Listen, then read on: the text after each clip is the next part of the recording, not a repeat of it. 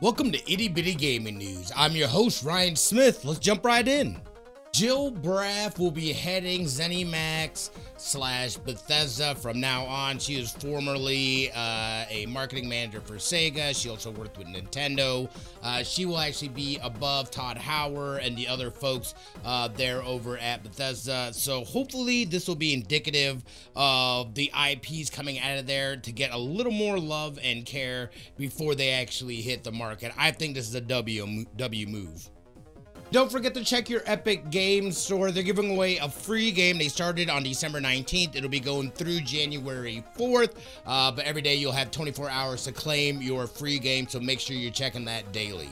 It looks like Death Stranding is getting delayed on Apple iOS devices and Mac. It was supposed to come out sometime this year, but obviously it's being pushed back to sometime next year. I'm not sure what the exact date is yet.